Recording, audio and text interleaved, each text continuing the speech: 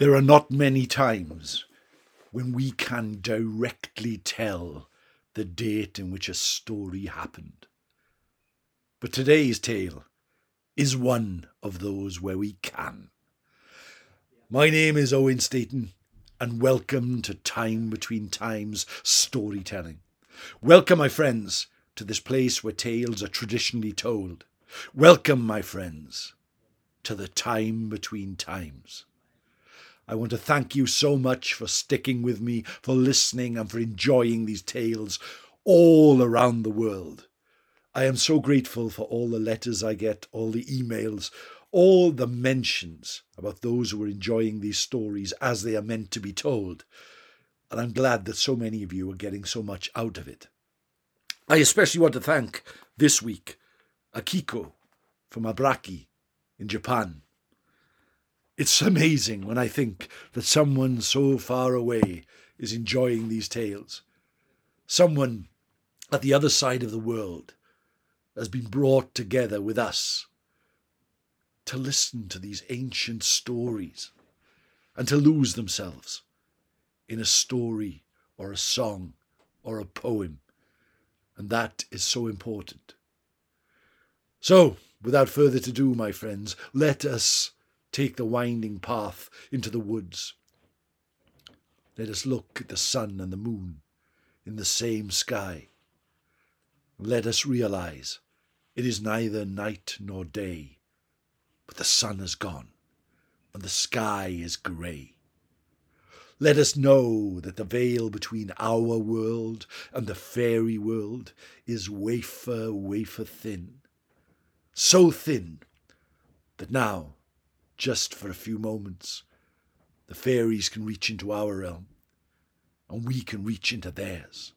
Now is the time that people see lights in the sky. Now is the time that people see fairies. Now is the time that people see ghosts. Now is the time between times. So let me take you back to a snow-filled day on the 29th of March, 1461. To a place in Yorkshire called Towton, where one of the greatest battles in all of the War of the Roses took place between the houses of Lancaster and the houses of York. There was the greatest loss of life in all of British history on one day in these lands. There, in a snow-covered landscape, two armies met for the throne of England. The Yorkists led by Richard Neville, the Kingmaker, Duke of Warwick. And there the battle raged throughout the day. The snow was so thick, the wind was so large, the armies could barely see each other. But the clash of swords, the hammer of shields, and the screams of the dying filled the air until at the end of the day, at the time between times, an eerie stillness fell upon the battlefield. The victorious Yorkists walked among the dead and the dying, looking for treasure, looking for survivors, some of them happy at the victory, others devastated at the loss. And there on his great black stallion rode Richard Neville, picking his way amongst the corpses. A tear ran down his face. And a messenger ran out of the crowd. My lord, I have ill news. Your nephew, William Neville, who fought here today, has been taken prisoner by the Lancastrians. They have taken him south. They say they will take him right the way south, and if a ransom is not paid, he will be killed 3 nights hence. I am sorry to bring you this news. Although victorious, Neville was devastated. He loved his nephew. He was proud that his nephew followed him from battle to battle for the Yorkist cause. And one of the darkest things he did on that darkest of days was to go to the house of his nephew's lover, someone who often followed the armies. Blanche Heriot was her name. When he told her the news, it was like her whole world had collapsed.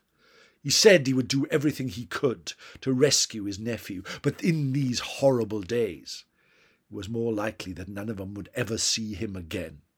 that he would be executed as a Yorkist and an enemy of the Lancastrians. Neville marched his army south on the heels of the defeated Lancastrians, who are now ensconced in the southeast, the Kent region. There, in a small village called Chetney, near Surrey, they held their prisoners. They made it known that the next night, if the church bells rung at midnight, the prisoners were to be executed in the square, that there would be no rescue, there would be no ransom. If the church bells did not ring, they were to be given their freedom and let go. When these words, when this news, when these tidings came to Blanche Heriot, she knew there was only one thing she could do. She stole a horse and rode south as fast as its legs could carry her, down winding roads, down rushing lanes. She sped, the wind in her hair, the snow smashing against her face as she rode so quickly. Day after day, southward bound she went, until she came to the village. Chertsey was small stone buildings, and there in the centre was the church of St. Peter, its spire high to the sky. Guarded at all times, it was the centre of the town.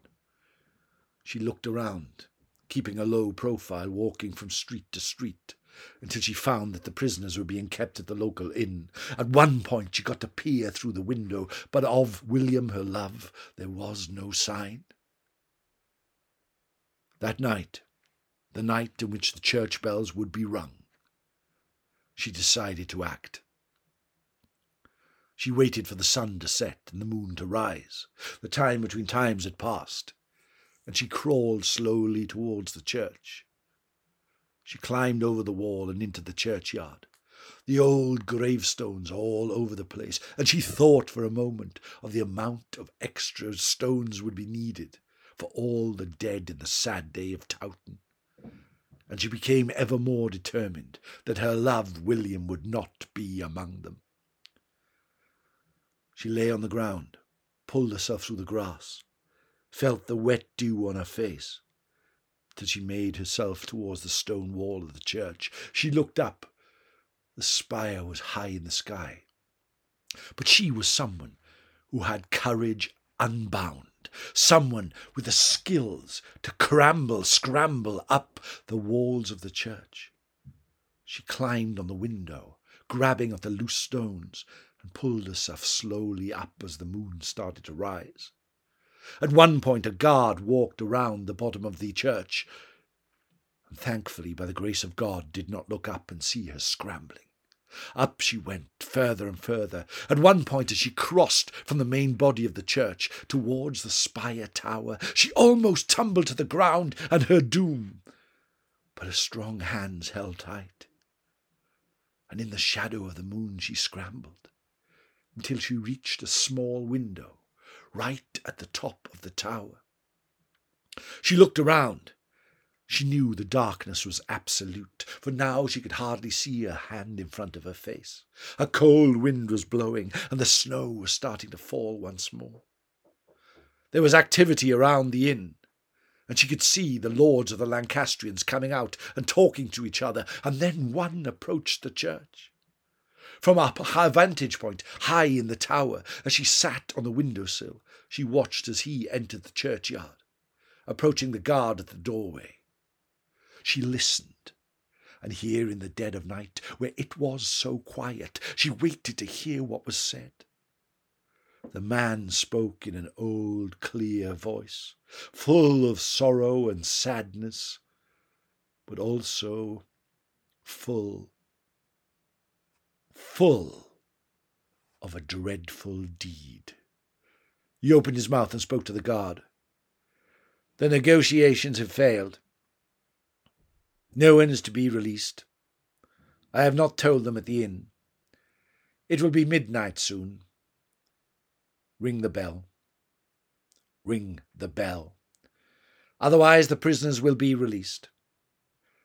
"Yes, my lord," said the guard, turning and creaking open the old oak door to the church. He stepped inside.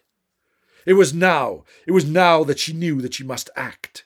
It was now that Blanche had it in her mind that something must be done, and something heroic at that. She knew she must risk her life to save her love, so she clambered her legs in through the window and saw in front of her the church bell, dangling about 10 foot from the ledge on which she sat. She looked underneath, and the drop to the ground was more than enough to break her neck and kill her. But she saw the guard making his way up the church, up towards the rope that hung the bell. She closed her eyes, and under her breath she whispered a prayer. And then, summoning all her strength, she jumped away from her perch and hung on the bell. Hung on the bell with all her strength to stop it ringing. Her legs floundered and hung beneath her. The bell moved back and forth, but because she was caught in its centre, it did not ring. Using all her strength, she pulled the bell to her chest. The guard walked underneath, grabbed hold of the rope, and pulled. There was silence.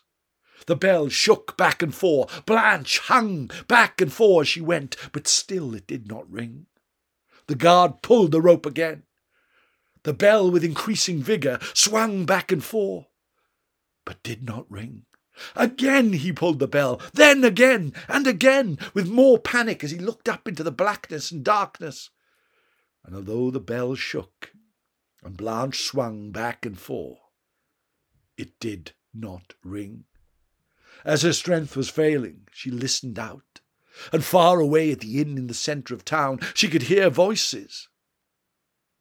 Laughter, joy, and then horses moving away. Midnight had passed. The bell had not rung, and the prisoners had been released. The guard moved away, summoning help to see why the bell was not ringing, and summoning all her strength once more, she cast herself from the bell, hanging on the side of the wall, and slowly scrambled her way down to the church floor. Now the church was empty. She rushed outside, closing the oak door behind her. She made her way to the edge of town and rode back to the north. Meeting up with William on the road, she told her story, and they were married the next week and lived the rest of their lives in happiness. But the story of the lady who hung on the bell to save the life of her love has passed down through centuries. In America, far away from the place in which it happened, a poem was written hundreds of years after. A poem that went something like this. As you swing to the left and you swing to the right, remember the curfew must never ring tonight. So hang on the bell, Nellie. Hang on the bell. The name may have changed. The place may have changed. But the tale is still the same. A tale of courage, of perseverance, and of true love. The tale of when Blanche hung on the bell in the War of the Roses many years ago. And that, my friends, is today's tale from the time between times, the time when it is neither night nor day, but the sun is gone and the sky is grey. My name is Owen Staten. I want to thank you ever so much for joining me here again and spending some time to listen to a tale traditionally told. Please remember that I have a YouTube channel called Time Between Times Storytelling. I have a channel for my gaming exploits where I often post videos of war games or role-playing games I've played, and that is called Adventures at the Time Between Times. I would be so grateful if you would subscribe to either of those, as well as this podcast. If you are enjoying what you hear, please share this with a friend. Please tell someone you know. That is the way we can savour these tales for generations to come, so they can hear them in the way that they were supposed to be told. Also, my friends, if you're feeling really generous, if you go to www.ko-fi.com/Owen Staten, you could buy me a coffee, and I will toast your happiness with that coffee. My friends, diolch yn fawr for sitting here with me again and hearing me ramble on through these stories. I hope you enjoy listening to them as much as I enjoy telling them.